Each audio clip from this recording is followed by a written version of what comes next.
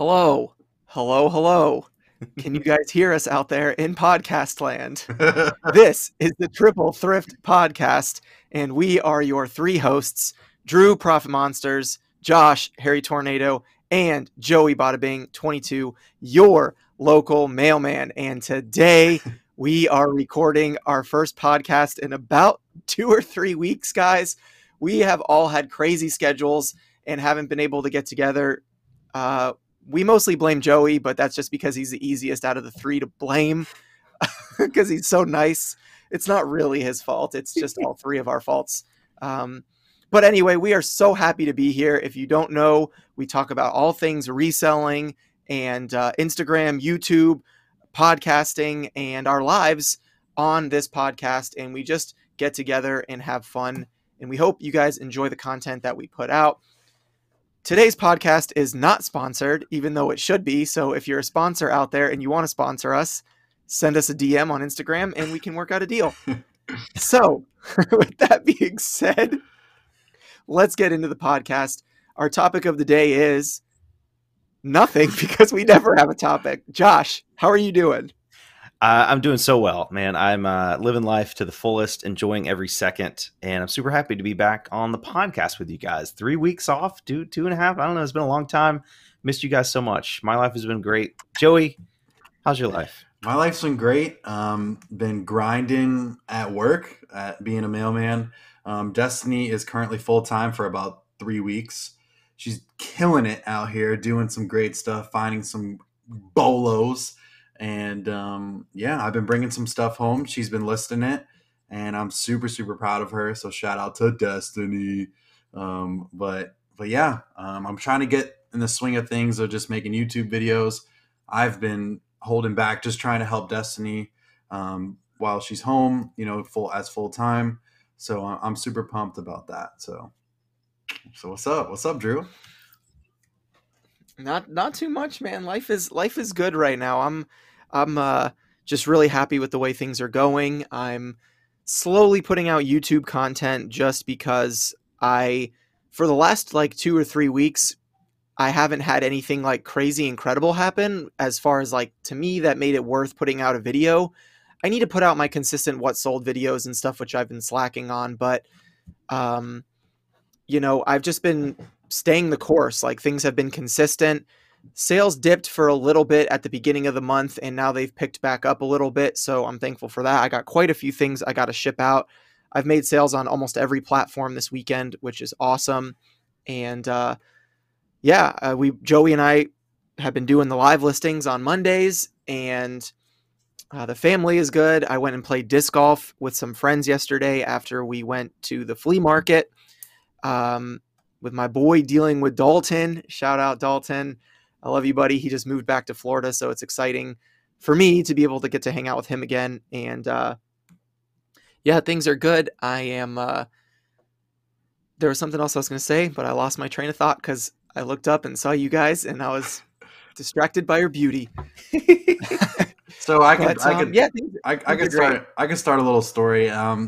Me and Drew were talking on the phone the other day, and I know Drew has some back problems and stuff, and he had some rinky dink, chair like I did.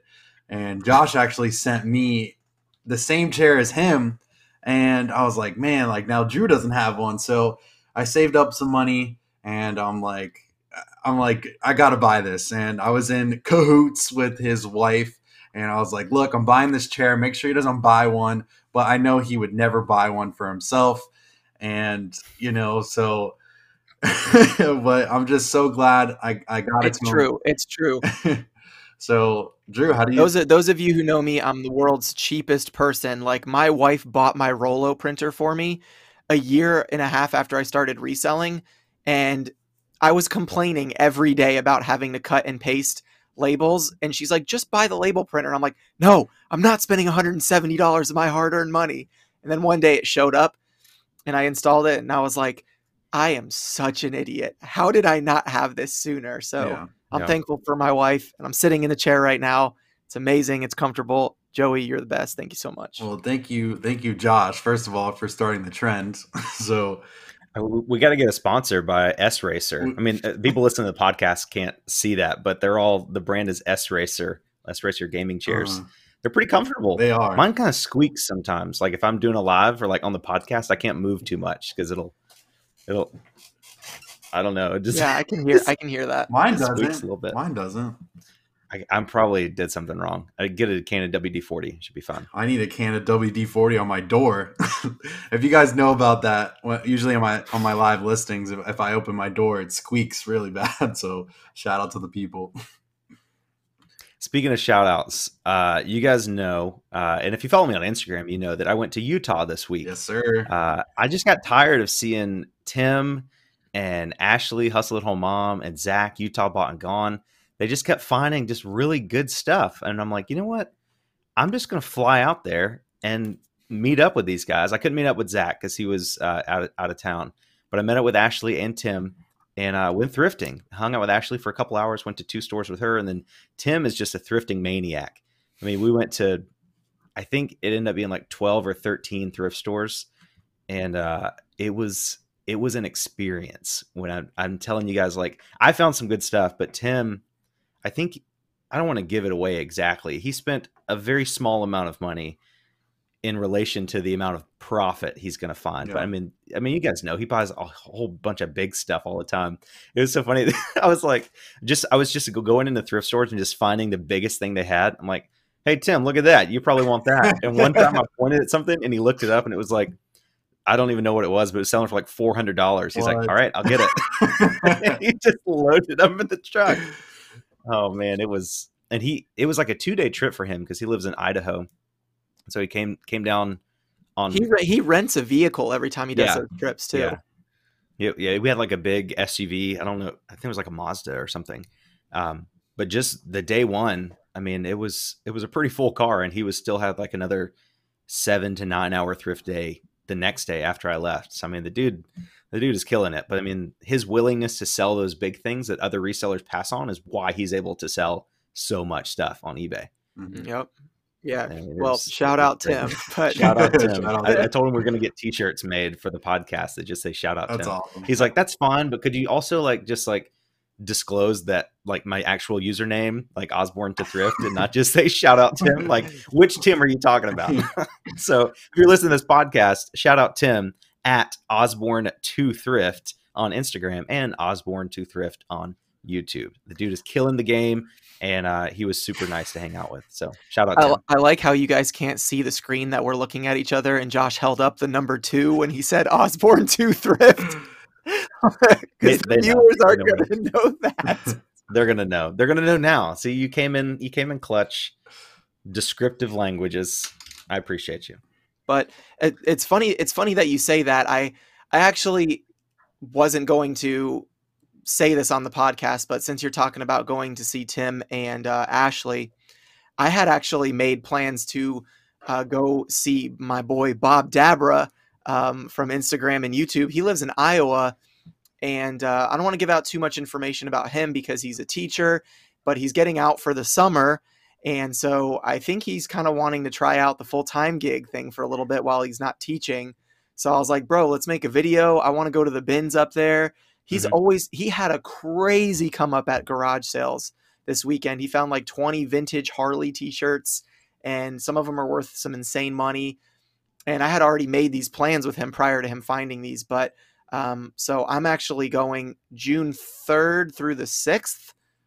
I'm flying up to Iowa to go thrifting with Bob. We're going to get a hotel in Des Moines, and I have no idea where we're going, but he knows all the good places. So we're just going to, take his car and go thrifting and try to see if he can pull off the full-time life, baby. So that's the best part about YouTube is that once you create an audience, like you don't even have to have a large audience to have somebody in one state that's I mean, I obviously have people in like most states are like, hey, if you ever want to come thrifting here, let me know. I'll show you around.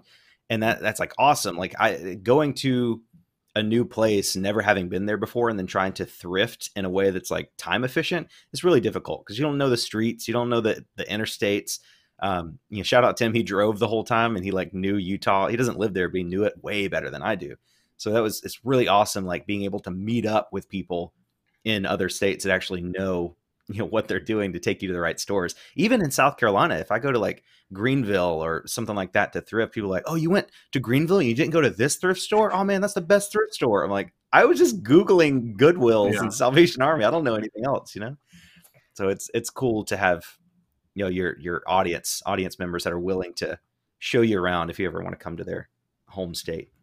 When Joey and I went thrifting together in our most recent video where we did our draft, and the draft was on Joey's channel and the thrifting was on my channel, we met in like the middle of the cities where we're from. So we were both in a city that we had never thrifted before. And I'm like, all right, Joey, because I was driving, I said, start putting in the thrift stores nearby. And he types in, Goodwill. And I'm like, Joey, we got to hit more stores than Goodwill, because there was only like 2 Goodwills within 15 miles of where we were. And I was like, you got to search thrift stores near me. And he's like, but Drew, I only go to Goodwills and Salvation Armies. So that was fun, because there was actually a lot of thrift stores that we hit other than Goodwills and Salvation Armies. But it's just interesting that, so many people are only used to, certain thrift stores or Goodwill, and there are in every city you go to, whether you've lived there or not. Like, I still find thrift stores that I've never been to before, little hole in the wall shops or mom and pop shops or something like that aren't even on Google, and you're just driving, and then you see a little sign that says thrift store or, antique store or something like that. And sometimes those are the best places for come ups. So, that even happened with us in Utah. There were 2, when I was with Tim, we were just like riding on the way to another Deseret Industries, which is like it's a thrift store. I guess, I don't know if it's just in Utah or what, but it's operated by the Mormon Church. There's a ton of them. I mean, we went to like 10 within like an hour of each other. And we were just driving through. I was like, I think it was called like Calvary Thrift Store. I was like, oh, have you ever been there? He's like, I think I went there like 3 years ago. And we went, and we both I found probably like $120 worth of profit. And Tim probably found like about $250 to $300 worth of profit in a thrift store that he didn't even see. It wasn't even on our route. I was just like, oh, there's one. And we also did the same thing with a Goodwill. There was like a Deseret Industries and like some other little thrift store right next to each other. And we left those 2 on the way to another one. And I was like, oh, there's a Goodwill right there. Like literally you could see it from the parking lot. He's like, I've never been to that Goodwill. I've never seen that before. I was like, it's right there. Have you never seen it? But it's cool. Funny. So even though I didn't know the town, like, just keep your eyes open. It's right there on the main road. You never know. And I personally haven't had a lot of luck with like those small mom and pop thrift stores, but you never know. You could go in there. Like, one item I found, which would be in the Tim video. I don't want, but it's like Tim video. The Tim video. It's just a really big polo. Like, most resellers know about this and get super excited if they ever find it. And I was like, oh my gosh, that's like I was thinking about possibly finding that when I was flying there. I was like, okay, I'm looking for small stuff that'll sell fast. And I found that. I was like, this is, I just need more of these. So I'm really excited. Teaser for the video. It'll be out Tuesday. So Josh, did you bring anything home from there? Is that what you were? Yeah. So I flew out there with just a backpack, like as little stuff as I possibly could, just like 2 changes of clothes and like deodorant, toothbrush. And one of the first thrift stores I went to with Tim, we bought a suitcase, and I just like filled it up. I filled it up so much that I literally couldn't open it. I had to cut it open when we got home. What? But yeah, because it was like, if I had to, it was too big. I didn't want to bring an empty one because you'd have to check it on the way there. I flew American, so they wanted to charge me $30. I'm like, as long as I can buy a suitcase for less than $30, I'll be in the profit. Mm-hmm. Yep. So that's so funny, because that's what I was telling Bob Dabra I was going to do, because we're thrifting for like 2 or 3 days together, Friday, Saturday, Sunday, basically. Mm-hmm. And I was like, we're going to go to the bins. We're going to do a bins battle. It's this idea I have for the Goodwill bins between us, because we both love going. And then I was like, I'm just going to find a suitcase, and then I'm going to, load it up on the plane with me on the way home. So, it's just, it's a cool way to be able to, I told Bob, I said, if I have to, I'll throw everything on a pallet, and DHL ship it back to my house. Yeah. So, I'm not afraid to do that if the profit's there. Like, I flew American, which isn't my favorite airline. I think Delta gives you like 1 free check bag, but American, they offered me like when I was like checking my bag, when signing into the airport in Salt Lake City coming back, they offered me like a free upgrade to first class, or not free, an upgrade to first class for like $82. and you got to fly first class and check 2 bags for free. I was like, oh, I don't need that. I don't want to pay extra money. So I didn't do it. But then after that, I realized that you had to pay $30 for 1 bag. I'm like, in hindsight, I should have bought 2 suitcases at the thrift store because there was hundreds of them, filled them both up, and then flew first class back for like $92 or $82 or whatever. That would have been almost the same price as checking, because I think the second check bag is like $40. Mm-hmm. So it was like $10 more to fly first class with 2 bags. That would have been very No, smart. Josh. Go ahead, Joey. No. I have an idea I want to say after you go. I flew. I always fly Southwest, and I always can take two luggages with me on the flight. So if you guys ever are doing that, I would suggest doing Southwest, and you get 2 free check-in bags. Yeah. American Airlines does that too. You can have like a carry-on, which is like a smaller suitcase, and a personal item, which could be a backpack. And then you could, if it did the first class, then you have 2 check bags. So in theory, I could have just like taken 2 changes of clothes, really just taken like 1 change of clothes with me and just bought more clothes when I got there. And then just like wore those, and then filled up my carry-on, filled up my personal item backpack, and checked 2 bags full of stuff back. So Josh, the next video that you and I are going to make together, we're going to do this now. We're going to fly somewhere random. We're going to have no idea where we are. We're going to throw a dart at the map of the US. Yes, exactly. We're going to fly somewhere together, and then we're both going to fill suitcases, and then we're going to try to see who can sell their suitcase full of resellable inventory for the most money to their following. Like, or we could put our suitcases, like what Blake Knobloch did. He put like reseller boxes on eBay and titled them like WBK Knobloch reseller boxes. We could put our suitcases full of resellable inventory on eBay, and then people can bid against each other to see who can get the highest sale. Nobody knows what's inside. Right, yeah, it's like a sealed suitcase. That's crazy. That's really cool. That is crazy. Like who do you trust more to fill their suitcase with more profit? Wow. Profit Monster or Hairy Tornado? Dude, that's crazy. I really like that. That's really cool. I'd say in the Salt Lake City bag, it was like a regular size suitcase. It wasn't super big or anything. And it was packed. And I spent like $200 while I was there over the course of the 2 days. And I probably had, I don't know, like between $800 and $900 worth of profit in that one suitcase. Really? Wow. Nice. So, and that was a lot of shoes too. I think I had like 9 pairs of shoes in there. So yeah, it's pretty good. That's awesome. That's awesome. So coming this summer, Hairy Tornado versus Profit Monsters. Who will win? And then Joey's supposed to say, there we go. Fatality. So we'll have to make that happen. I think that would be awesome. Dude, I definitely want to fly more places. I've making some big moves in business lately. You guys know about it, but I can't tell the podcast yet. But it's gonna allow me to travel a lot more for sure. So I'm super excited. I just have so many places. I want to go see Big Drift Rift in Alaska. This one guy in Scotland emailed me and said, he's like, "Oh, come see me anytime you want." That's Irish. That's Irish. But you guys get it. He's like, "Yeah, anytime you want to come down, man. I'm like, we'll show you around." So I don't know. I'm young. We're almost debt free. We've been working really hard paying off our debt for the last 1.5 to 2 years. So I'm just super excited about opportunities. Yeah, that's awesome. That's cool, man. I think that's what it's all about. That's what it's all about, is freedom and happiness is why I started reselling. And I think that, that's for a lot of people, is that maybe not specifically to travel, but to be able to have the freedom to do whatever you want, whenever you want. Like, yeah, Bob Dabber and I have literally been talking about meeting up with each other since I met him on Instagram, like almost 2 years ago. Yeah. I was like, dude, you seem like a down to earth guy. You like vintage clothing. We're kind of the same age. And I'm a full timer and he's a part timer because he's, a teacher full time. And I was like, bro, we got to hang out someday, do this bins battle. And we've never really been able to make it work. And kind of like what happened with when Joey and I went and surprised you the first time we met you, I was like, screw it. I'm just going to message Bob and be like, dude, you're out for the summer. Let's do this. I'll fly to you on my dime, not asking you to pay for any of my expenses. Let's just hang out. And I talked to my wife about it and she's like, yeah, go, like she wants me to be able to do these types of things, whether it be for YouTube or not, because she knows first of all, I can write it off as a business expense. But second of all, because I'm actually going to work, like I'm going to source, I'm going to thrift, and I'm going to bring home profitable items that will make me money.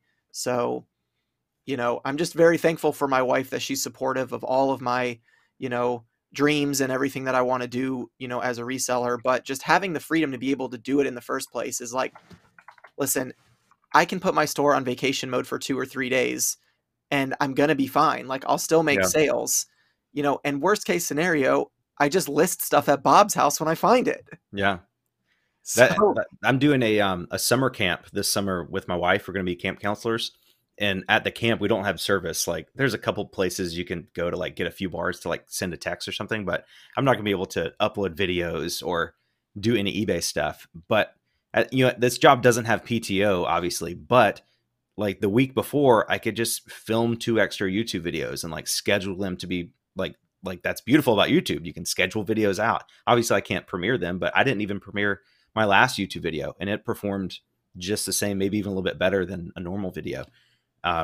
Same with eBay. I mean, you could just do 50 lists. If you're going to be on for 10 days, you could do 50 drafts or 50 scheduled listings and just have 5 go out every single day and put your store. I had my store on time away mode when I was in Utah. Yep. And I still got sales, obviously not as much, but I still got sales. We could talk about that too. I had this lady get super mad at me on eBay. If you guys want to jump into that, let's talk about it. Well, Joey, let me just ask you a real quick question before we switch over. Is with all this talk about Josh and I traveling and flying and full time and freedom and stuff, how does that not? I don't want to say it like in a mean way, like how does that make you feel? Because that's not the way I'm trying to ask it. I just mean like, you're a full time mailman, you're doing your thing, you've got goals and plans. Destiny's full time, but like when you listen to us kind of talking about that. Does that like make you think differently about where you're at now? Like, that's what I want, or are you still pretty like, no, I know where I'm at. I have a plan and I'm sticking to it type of mindset, if that makes sense. So like, I am like really, really jealous like of what you guys do. And I've, even when I first learned about this and I started watching Josh, almost 2 years ago, it's just it's so cool that you can. I mean, I say this all the time that you could go to a thrift store, take it home, list it, and sell it and ship it. I'm just so like sad like that I can't do those things that you guys can do. And eventually, I'm gonna quit one day. And like you said, like I have a plan in place, and I'm me and Destiny are building our business, and I need to see if it's successful, and I know it will be. I just want to get Destiny with the right step, like her in the right step of direction. I just want to get her on path, and once that happens, I will dig deep into reselling with her. And I really love the YouTube side, and I love that you can go out like Josh did and went to Utah and go see some people and go make a video and write it off. And now Drew's doing it. Eventually I want to do it so bad. I would literally quit tomorrow and put in my 2 weeks. Like that's how bad I want this. And, some of me says, just, why don't you just do it and just go for it? And it's like, I can, but I just, I don't know, man. I have dreams about this. Like I just want it. And I need to dig deeper into, listing more, staying up late, and making more YouTube videos. It's just this last 3 weeks has really eaten me alive, and it's been hard on me. And just hearing this is like, I'm so happy for you guys, but like, then again, I'm just like, I wish I could do these things, but you have to grind, you have to work hard to get what you want. And, I've been slacking a little bit, so I need some motivation, guys. Yeah. I think, I don't ever want to come across as like a person who believes that you're not a real reseller unless you're a full-time reseller. Right. Because I still think, even if you're as long as you're anything but the top 1% of resellers, like people like Renzi and Rally Roots, they make tons and tons of money. But I think for most full-time resellers, like you're not going to make, 100, 150, 200 grand a year in profit after expenses as a full-time reseller. So you've got to be someone who can live on a relatively, normal salary. You get a lot of freedom and you get a lot of, you know, I guess just the freedom of being able to do whatever you want, but that comes at a price. So you have to assume all of the risk in your life. You know, you are responsible for yourself. You don't have a boss or a company or a board of directors or shareholders or anything. It's if your business does good, you have you to thank. If it does poorly, you have you to thank as well. Yep. So I don't want people to listen to this podcast to think that you're not a real reseller if you're not full time. I mean, there are plenty of excellent resellers that are part time. Like I'm thinking of Big Drift Thrift in Alaska. I mean, I think she owns like several different businesses. I know she owns a snow cone stand because she's got a flavor called Harry Tornado. But she's a really great reseller, but she has other things that she does too. You know, she's not like focusing 50 hours a week on reselling. So it's up to you, man. You, like, if you don't want to be a full-time reseller, like, don't feel like pressured into it just because you associate quitting your job and going full-time with success. You can still find success and still be a mailman. Like, how cool would it be to be a mailman, to like work your way up? You know, you get like 6 weeks of PTO after a couple years or 10 years, whatever. And then you are making an extra 50 or 100 grand a year in profit with your wife being a full-time reseller and you supporting her. You guys could still have, you know, 4-6 weeks out of the year to travel and do all that stuff. Yeah. Like it's traveling is like a fantasy. Like, I'm like, oh my gosh, we could travel like all the time. But like just my 4 flights in going back and forth to Utah, like 2 flights there, 2 flights back, flying is not that great. Like when you think about traveling, you're like, oh my gosh, I'd love to go to Hawaii. I'm like, really? Because South Carolina to like Denver to LA to Hawaii, like then it's like a 12-hour time difference. Like it throws you off. It is not an enjoyable experience. I actually took Destiny to Hawaii 2 years ago, and it was like a 16-hour flight. It was crazy. Yeah, it freaking sucks, man. It was tough.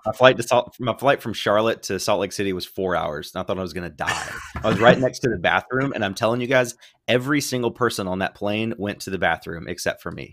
Just the whole 4 hours, constantly opening door, shut door, flush toilet, open door, shut door, open door, shut door, flush toilet.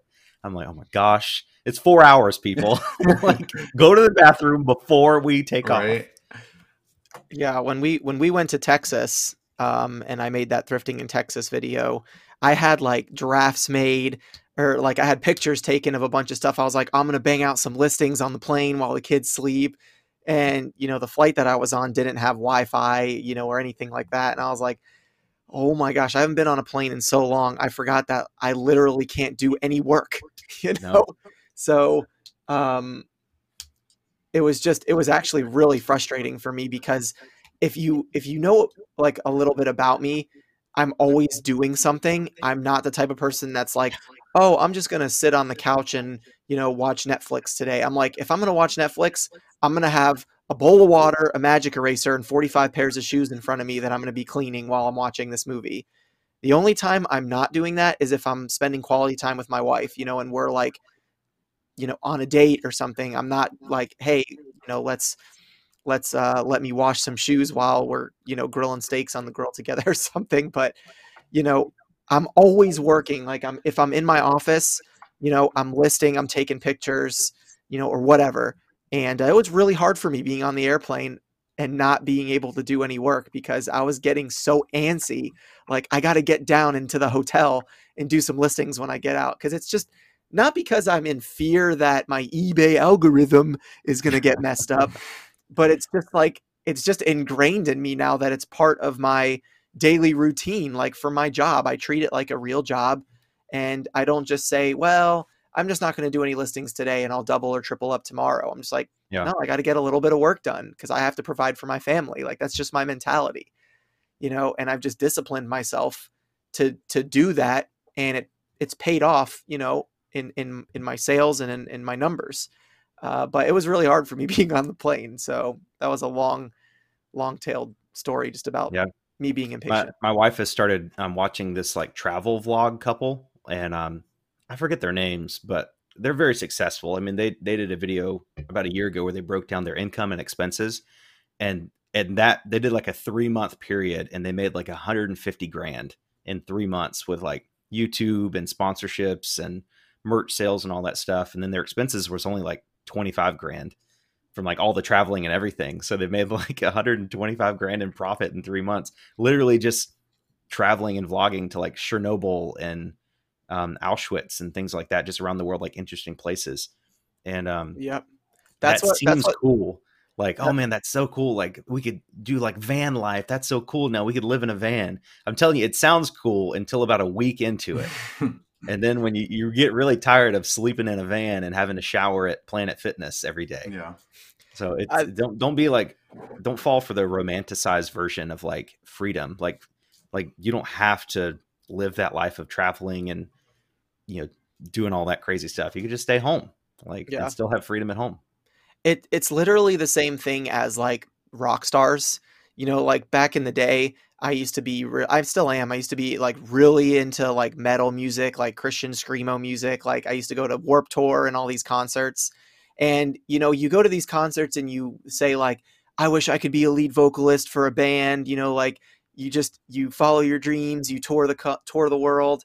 And then you see like some of these vlogs that these bands were doing, and they're living in these like, you know, beat up buses with, you know, 7 people. They're sleeping on the floor. They're eating McDonald's and Wendy's every day.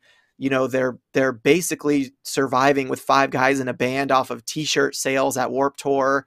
You know, they're wearing the same clothes 6 days a week because they can't bring anything with them because there's not space on the bus. And it's like, now the big people like, you know, Kiss and whatever, Black Sabbath and these big bands, they have more luxurious lifestyles, I guess you could say, but they've also been doing it since 1970, you know.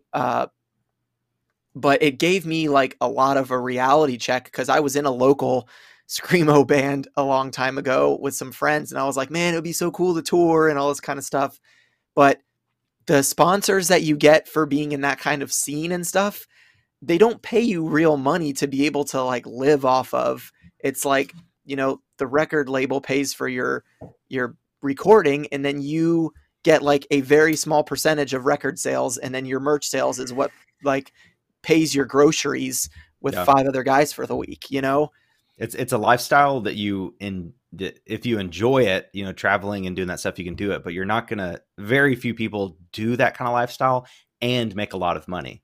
I think that's key. Like with the vloggers too, like it's more possible. Like if you want to be a family vlog channel that makes 40 grand a year and you can live off that, that may be possible if you're a good vlogger and you like work really hard. But like to be like that family I was just talking about and like vlog and travel over the world as well as make like $400,000 to $500,000 a year, that's pretty unlikely, you know. But you know, I don't know. It's all about sacrifices, you know. Some people want to be a mailman. Some people want to be an accountant. They're totally fine being an insurance underwriter, and they can do this stuff on the weekends, you know. Or like Bob, you know, he's got a whole summer to try out full-time reselling. If he likes it, he can always quit. If he doesn't like it, he can always go back to work. Mm-hmm. Yeah, exactly. Perfect situation. Yep. And I think that's the awesome thing just about, you know, differences with different people is I'm a little bit more of a believer in like the Gary V theology of if you're unhappy, quit your job and try something else. And if it doesn't work out, you can always go back to that type of job. There will always be another insurance company that will hire you. You may not get the exact same position at the same office, but there will always be a company that will hire you. You can always go back to making $30,000, $40,000, $50,000, $60,000, $70,000 a year. I mean, you can sell cars at a car dealership and make $80,000 a year if you're a good salesperson. Yeah. So there's jobs out there, but I'm also more of a risk taker, you know, like, you know, I'm just built that way to just, you know, put my eggs in one basket and try. And if it doesn't, okay, I got to work hard and grind and, you know, catch back up. And luckily for me, reselling worked out really well, which I'm thankful for because I would have never met, you know, you guys and stuff if it hadn't been for that. But, yeah, you know, I just think that that's exciting, and seeing other people, you know, like Dean and Melinda going full-time, quitting their jobs, you know, they realized like they're happier being full-time resellers than working corporate jobs. Yeah. You know, it's nice being able to control everything about a business, because I've worked at so many places in my life where I'm like, man, I really wish they'd do this differently. This would be so much better for the business if they did this. And as an employee, I mean, you can suggest things like that Chinese restaurant I worked at. One of the crazy, like everybody likes those Chinese donuts, like little like biscuits, fried biscuits with sugar on them. They're so good. But the restaurant, they only sold 10 packs. Like it was like $4.99 for 10 of them. I'm like, the problem is nobody wants 10. Like, why can't we just do like, hey, would you like to add 2 of these to your order for $1 or whatever? So I'm like, you're making more money because right now you're making about the same. So you make $4.99 for 10 of them. You could sell 2 for $1, which that's the same thing, right? So it's the same profit, but the increase in sales, do you have any idea how many people I could talk into adding 2 fried dough biscuits to their order for $1? Like you'd increase sales by 1,000% easily. And they're like, no, that would never work. No, we don't want to do that. I'm like, okay, whatever you say. It's so funny that you say that, and I'm not going to talk about it on this podcast, but maybe one day we can take a whole podcast to talk about it. But when I owned my scooter shop, my motorcycle brick and mortar store, before I started reselling, I did a bunch of stuff and made suggestions to the owner of the company, because I was a franchise, about how to increase sales, how to grow the business, how to scale it, and the one thing I will say is the owner of the company told me financing will never work for scooters and mopeds and motorcycles because no company will finance a $900 or $1,000 scooter. I found a company that did. I was the guinea pig for it. And then I got all 5 stores to get financing and offer it. And I increased all the stores' sales numbers by like 2x.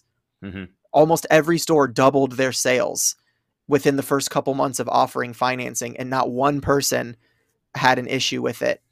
And I didn't get a dime for it. So not being able to have that control when you help other people, I'm like, okay, fine. I'm never going to work for somebody ever again, even if it's a good franchise, just because I can grow something myself. But at the same time, there are certain people that live certain lifestyles that need the security of knowing they have dental, a dental plan, health insurance. I think we've talked about this before. But for me, I have my faith in myself that I'm going to be a hard worker, and I have my trust in God that he will provide for us, that if something happened that was a medical emergency, I have health insurance. Let me stop and say I have health insurance. But if anything ever happened, I would make enough money to be able to take care of that, So I just believe in myself so much that I don't let those things personally inhibit my abilities as a person or a business person to say, I got to keep my job because I need my health insurance. I just say, no, I got to work harder because I got to make an extra $400 a month to pay health insurance on my own. So there you go. When I made a video, I don't even know, 10, 12 months ago, it was like, should my wife quit her job? And in the comments, people were just really, sharing their opinions with me. And they were like, no matter how much money you're making, your wife should never quit her job. I'm like, really? No matter how much money? They're like, she has benefits and, all that. I'm like, you can put a price on benefits. You can put a price on health insurance. I could literally go and find health insurance right now for a certain price. You could, my old job I got laid off from, they gave me a match in my 401k of 3%, which equated to $100 a month. Basically, they were giving me into my 401k. So I'm like, okay, if I just make an extra $1,200 a year, I can match my own 401k, and there's the benefits. And so so many people just think that benefits and the corporate structure is an invaluable asset that can never be replaced by an increase in income. I just never understood that. I'm like, it's literally a number. You can replace it if you make more money than that. Mm-hmm. Yep. And that has to do with being a millennial or our generation. People think that you have to have this 9-to-5 great benefit working as a mailman, type of thing where, you can do these things and be successful, how Drew says, to be motivated, to be dedicated, the due diligence to get things done. Yeah, I mean, that's what everybody says to me. You have to have benefits. You have the best job. Yeah, I have the best job, but am I completely happy working here 9 to 6 or 9 to 5 every single day when I could be having fun making YouTube videos and selling stuff on eBay and picking stuff out of the trash? I mean, come on. That's the coolest. That's probably the coolest job ever. And I've learned so many things in this world that my grandpa's like, 60, 70 years old now. And he tells me things. I'm like, I know what that is. Cause I learned about it, selling things and, Yeah. vintage clothing or vintage anything. It's like, wow, I know what you're talking about. And it's pretty cool to be knowledgeable about different things. Let me also say real quick that I'm not telling anybody to quit their job if they're happy. Again, happiness is to me what is the most important thing. And if you are happy in your profession, for example, like if you're, Kat the nurse flipper, she's a nurse. If you truly love helping people and serving other people and, working with doctors, working in a hospital, helping people feel better, and that's your passion, don't quit your job, do your passion, and then do reselling on the side. No, quit your job. Quit your job. But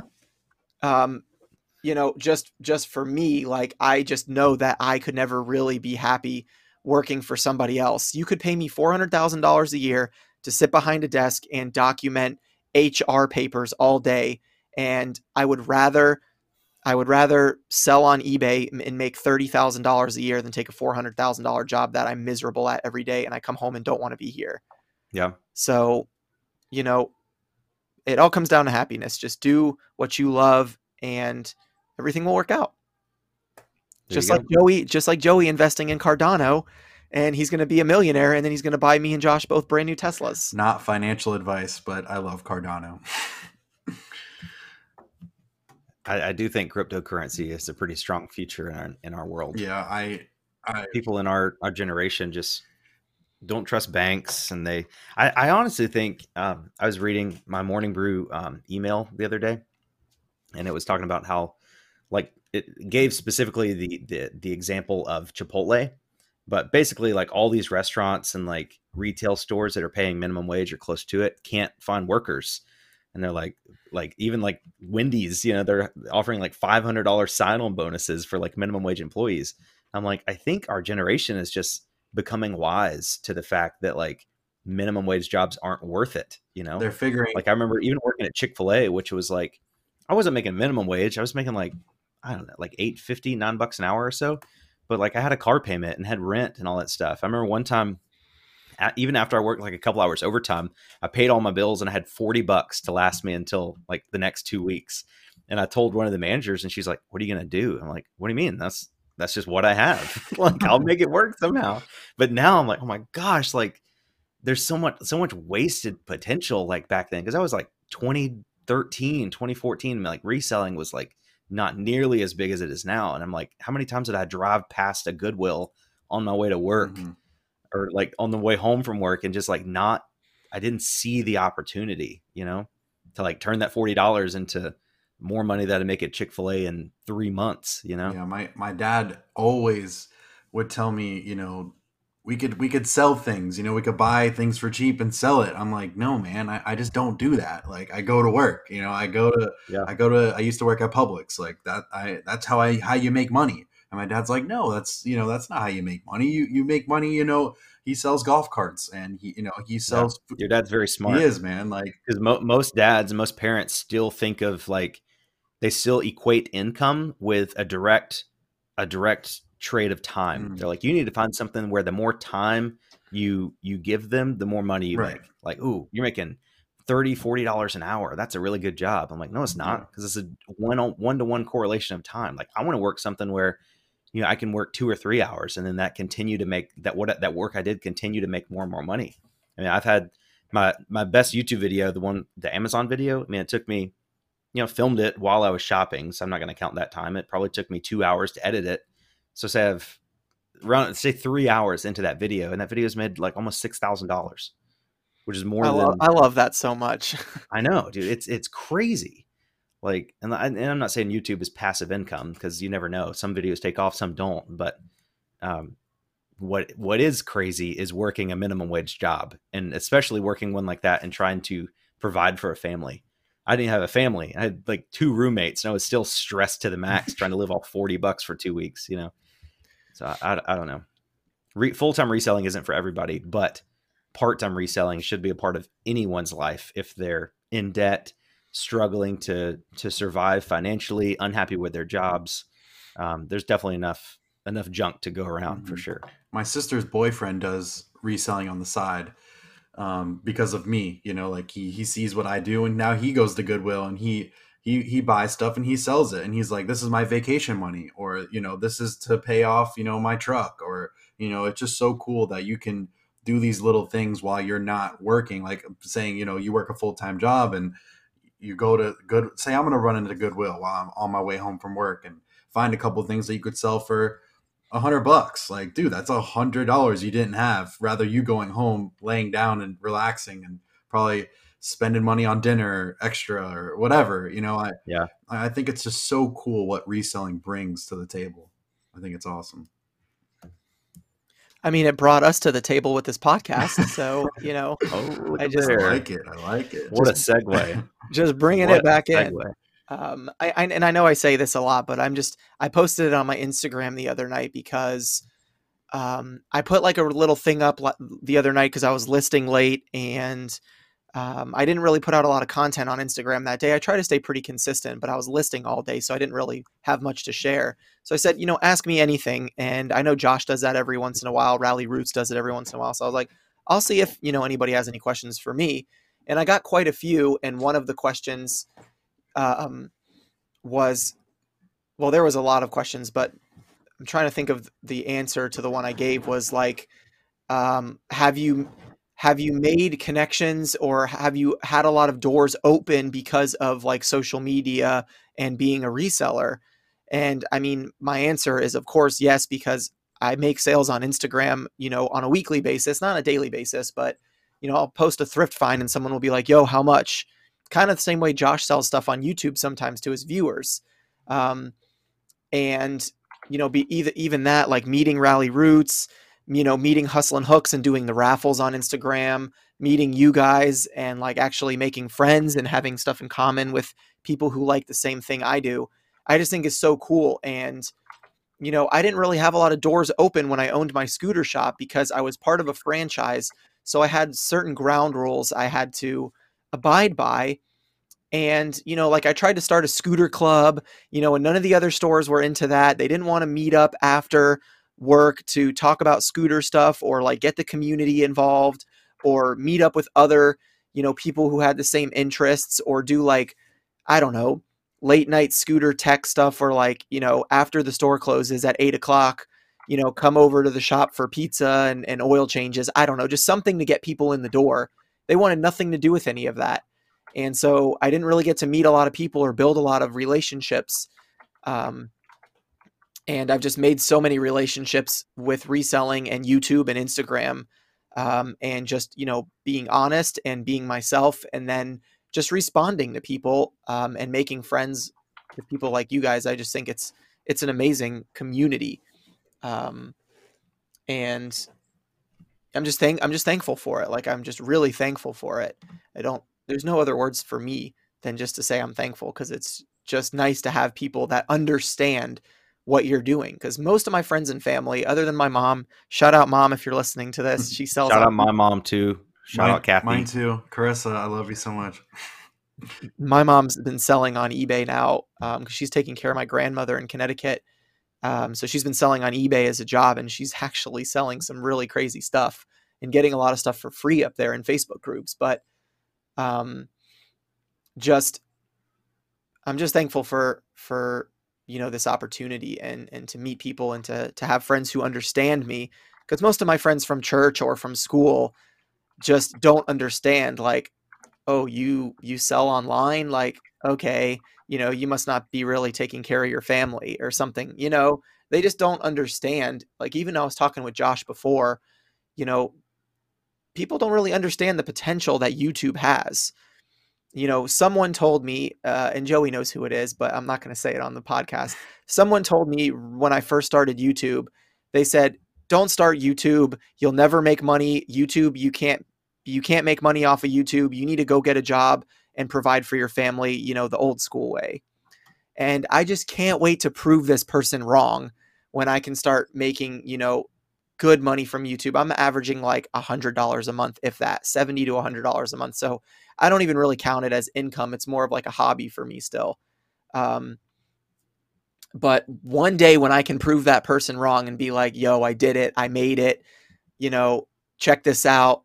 I'm not going to rub it in their face. I just want to show them like it was possible. And, shout out to all the people who do believe in me. So I believe. I believe. Anyway. Okay, so let me tell you about this eBay lady.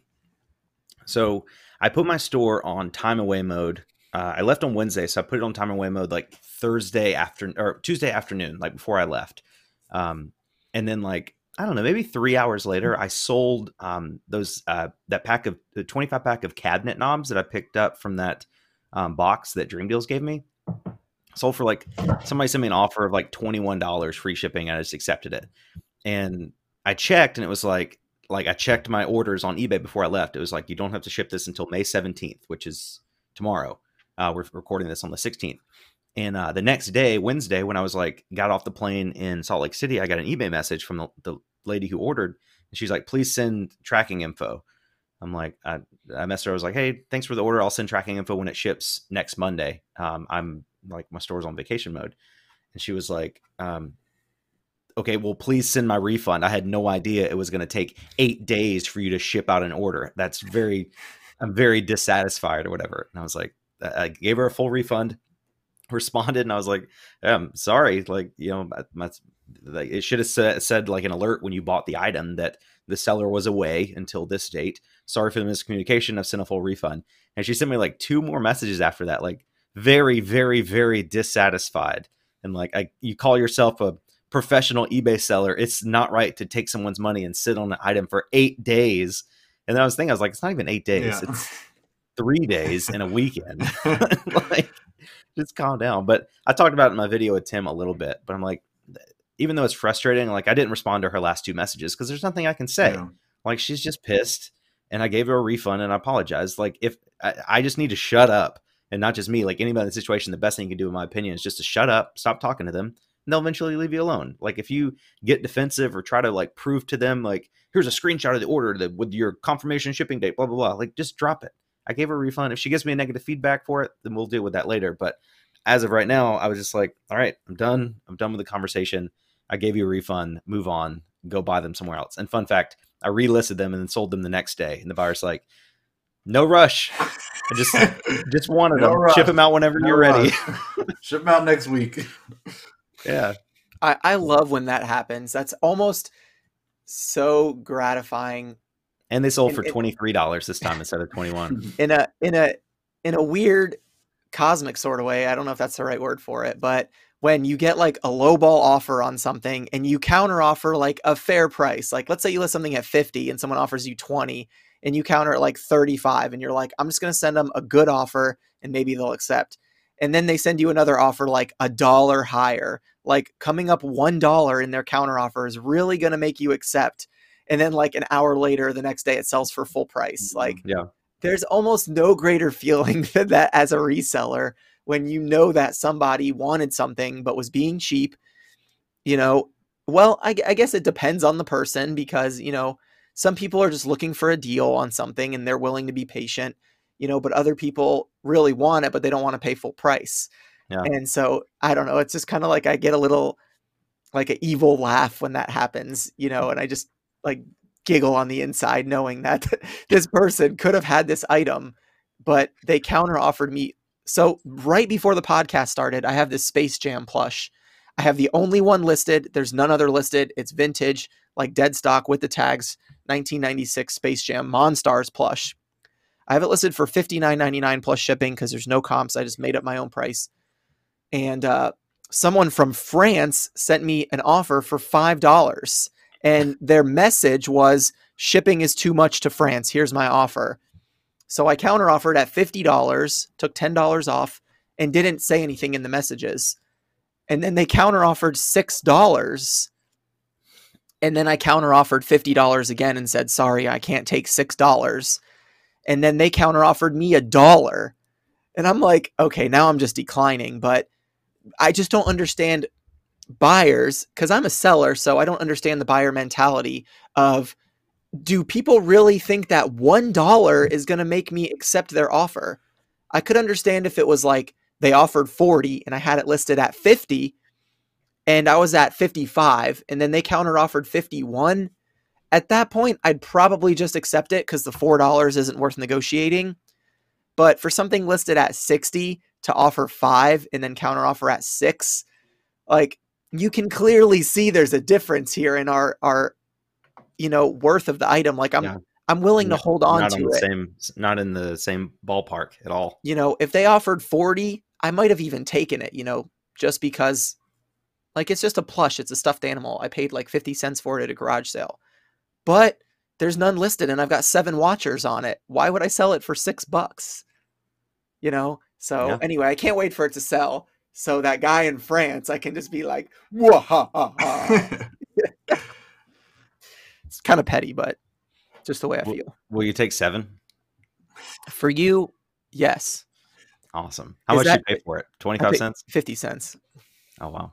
But so you really sold some plush right before you left for Utah. You put out a video and you went thrifting. You found a pair of On Clouds and you left them because they were dirty, worn, bald, scuffed, whatever. And then you picked up some plush at the bins. And I texted you or I messaged you on Instagram and I said, Harry Tornado passes $70 On Clouds at the thrift, but buys $3 Blastoise plush. And he goes, those plushies already sold. Yeah, that Blastoise plush still. A viewer said, "Hey man, how much you want for that?" I'm like, I don't know, make me an offer like $10 or whatever, free shipping. And he's like, I'll give you 11. I was like, okay, I appreciate that. So he sent me $11. But yeah, all the plush is sold. But I know On Clouds are a good brand. Okay, I know that. But look at the video again, dude. They had the toes were like all the paint was scuffed off the toes. They had stains. The bottoms were bald. Like the heels, they had holes in the heel cloth because of rubbing. I don't even know if I would have picked up Hoka's in that condition. Like I know you said like on Instagram they're the same as Hoka's as far as like if they'll sell in bad condition, but they're still there. Haley and I went to that same thrift store yesterday when I got back and they're still there. Wow. So I could buy them if you want them. I will buy them. I will buy them for whatever they cost plus the shipping to send them to me. And then prove me wrong by selling them for $90 on Poshmark. Well, speaking of Poshmark, I'll just say real quick too. I just had a sale come through while I was, ironically, I just had a sale come through about 5 minutes ago. That's why I was looking at my phone. I just sold a pair of Air Max IVOs. I've never even really heard of them, but they look like Air Max 90s. And I just sold them for $89 on Poshmark. And what's crazy about them is there was like none on eBay when you search the model number, but then when you Google Lens it, it comes up and it shows that there's like a couple listed here and there. And I was like, this might have been, I Google Lensed it at the thrift store and I was like, they're only like $6. I'm going to take a chance on them because they're a really nice colorway. And then I listed them and they just sold for full price for $90. And they had a little scuff on them and there wasn't a lot of comps. So you don't always need eBay comps to make good sales, but I'm not telling you to just go buy stuff without looking it up, but you have to know the product and the brand. That it's funny you say that because I do occasionally find things that I just think are cool that I'm like, there's no way I'm gonna find sold comps on that. And I went to some garage sales last weekend. I found like this little cast iron like cauldron type thing. Looks super cool. I mean, it said it was made in Portugal. It said 2L on the bottom, so I guess it was maybe like a 2-liter type thing. It's pretty small. It was maybe like 8 or 9 inches tall. I paid $3 for it. And I was like, I don't know what this is worth. There's no way to see sold comps. It had a maker's mark on the bottom, but I don't really know how to look up maker's marks. I just listed it for like $49.99 plus shipping, and it sold in like 3 days, full asking price. I saw your post on that on Instagram. Yeah, I love stuff like that, like stuff that's just cool. Mm-hmm. I'm like, what's a reasonable price for this? Like, I don't know if it's vintage. I know it's cast iron and made in Portugal and 2L. That's all I know. Had a cool look to it. I was like, worst case scenario, it doesn't sell. Then I just drop the price later. Mm-hmm. And worst case scenario, it sells for $49 and then turns out to be worth like $10,000. Oh wow! Well, I was gonna say worst case scenario, you lose $3. Like, yeah, it's not. If you're at a garage sale and something's $3 and you're unsure about that, I mean, $3 isn't going to ruin you. But if you're at a garage sale and it's like $300 and you're like, oh shoot, like I was at a garage sale this weekend and there were some off-white Nike Dunks, 3 pairs of off-white Nike Dunks. They wanted $30 each. And there was another guy looking at them when I was there. And I was like, shoot, do I just grab all 3, take the risk for $30 and throw them in my car before this guy scoops them? But because if they were real, it would have been like $5,000 worth of dunks because Yeah. they were like insanely valuable models. Well, one was Air Jordan 1 off-whites and then 2 pairs of dunks. But I started looking them up, and just there were certain things that didn't match up to me, and I'm not an off-white expert. So I was I'm like, not either, but to find $5,000 worth of sneakers at a yard sale for $30 a piece, I'm gonna go ahead and say they're fake. right. That was my first sign, but I'm like, maybe someone doesn't know the resale value of certain things. Like that's why Hokas get donated to the thrift stores. People don't know that they're still worth $70 to $100 in good condition. They just think these are my worn running shoes. So that's my first thought whenever I see something really valuable is someone just doesn't know what they have. And they're like, oh, I paid $300 for these shoes when they first came out and now they don't fit me or I don't wear them anymore. Yeah. But I The started thing about looking them those up. shoes is like those are so rare that like the only way you'd get them is if you had like bots buying retail or you bought resale value on like StockX or something.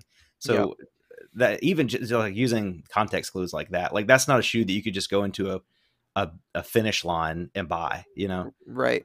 So I look at stuff like that, like especially with Jordans. I'm like, are these real? I'm like, okay, were these readily available at the time of purchase?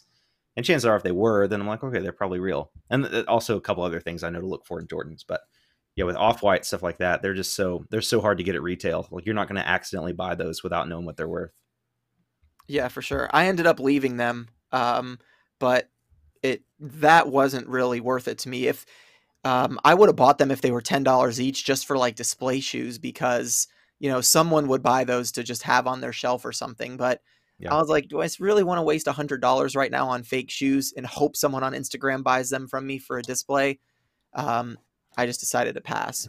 But if my point is that if you find something like that and it's just relatively cheap, like buy them like the Cauldron, just buy it and see what happens. The Monstars plush, I paid 50 cents for it. So if I don't sell it for a couple months, I'll wait till Space Jam 2 comes out, and then it'll probably sell. Yeah. So, all right, boys. Well, we are just over an hour. Joey Bada Bing 22. What are you thinking about? What's going through your head? A lot, man. Cardano, me paying off my house, my car. I want to be, I was thinking about this as like, you guys are older than me. Like you guys are what, like 30, 31, right? So I'm 30. You're 30. Like I'm 24 years old. Like I'm thinking like, you guys almost paid off your house, and your cars. So like I'm still a step behind and I still have to like focus on, what I'm doing and kind of pay that off. And I mean, not even like maybe pay off my house, but just, I want to pay off my car and, Dude, when I was 24, I was an insurance agent making like $800 to $1,000 a month with no benefits. That's so crazy. And I was happy. Just think about that. Like, and we going back to like the minimum wage people, like I feel bad for these people who work there, like I want to tell them like, yo, go to Goodwill and go find something and go sell it. Like, just think about it. Like how you could change someone's life just saying, go to Goodwill and find something and sell it. Like, it's so crazy. I want to tell it to everybody, it's nuts. Yep. That's my thought process right now. That's what this podcast is all about. Spreading the good news of reselling to all the boys and girls of the world. Spread the news, boys and girls. Joey Bada Bing is coming to you live on this podcast. Not quite live because the podcast is edited and uploaded at a later date. Coming to you maybe Monday night or morning. Maybe Monday, May 17th. All right, you guys, thank you so much for listening to the 21st ever episode of the Triple Thrift Podcast. I'm Harry Tornado. That's Joey Bada Bing 22. That's Drew. I'm pointing at him, but you can't see. Love those guys so much. Love you so much. And we'll catch you guys on the next one. See ya. See ya.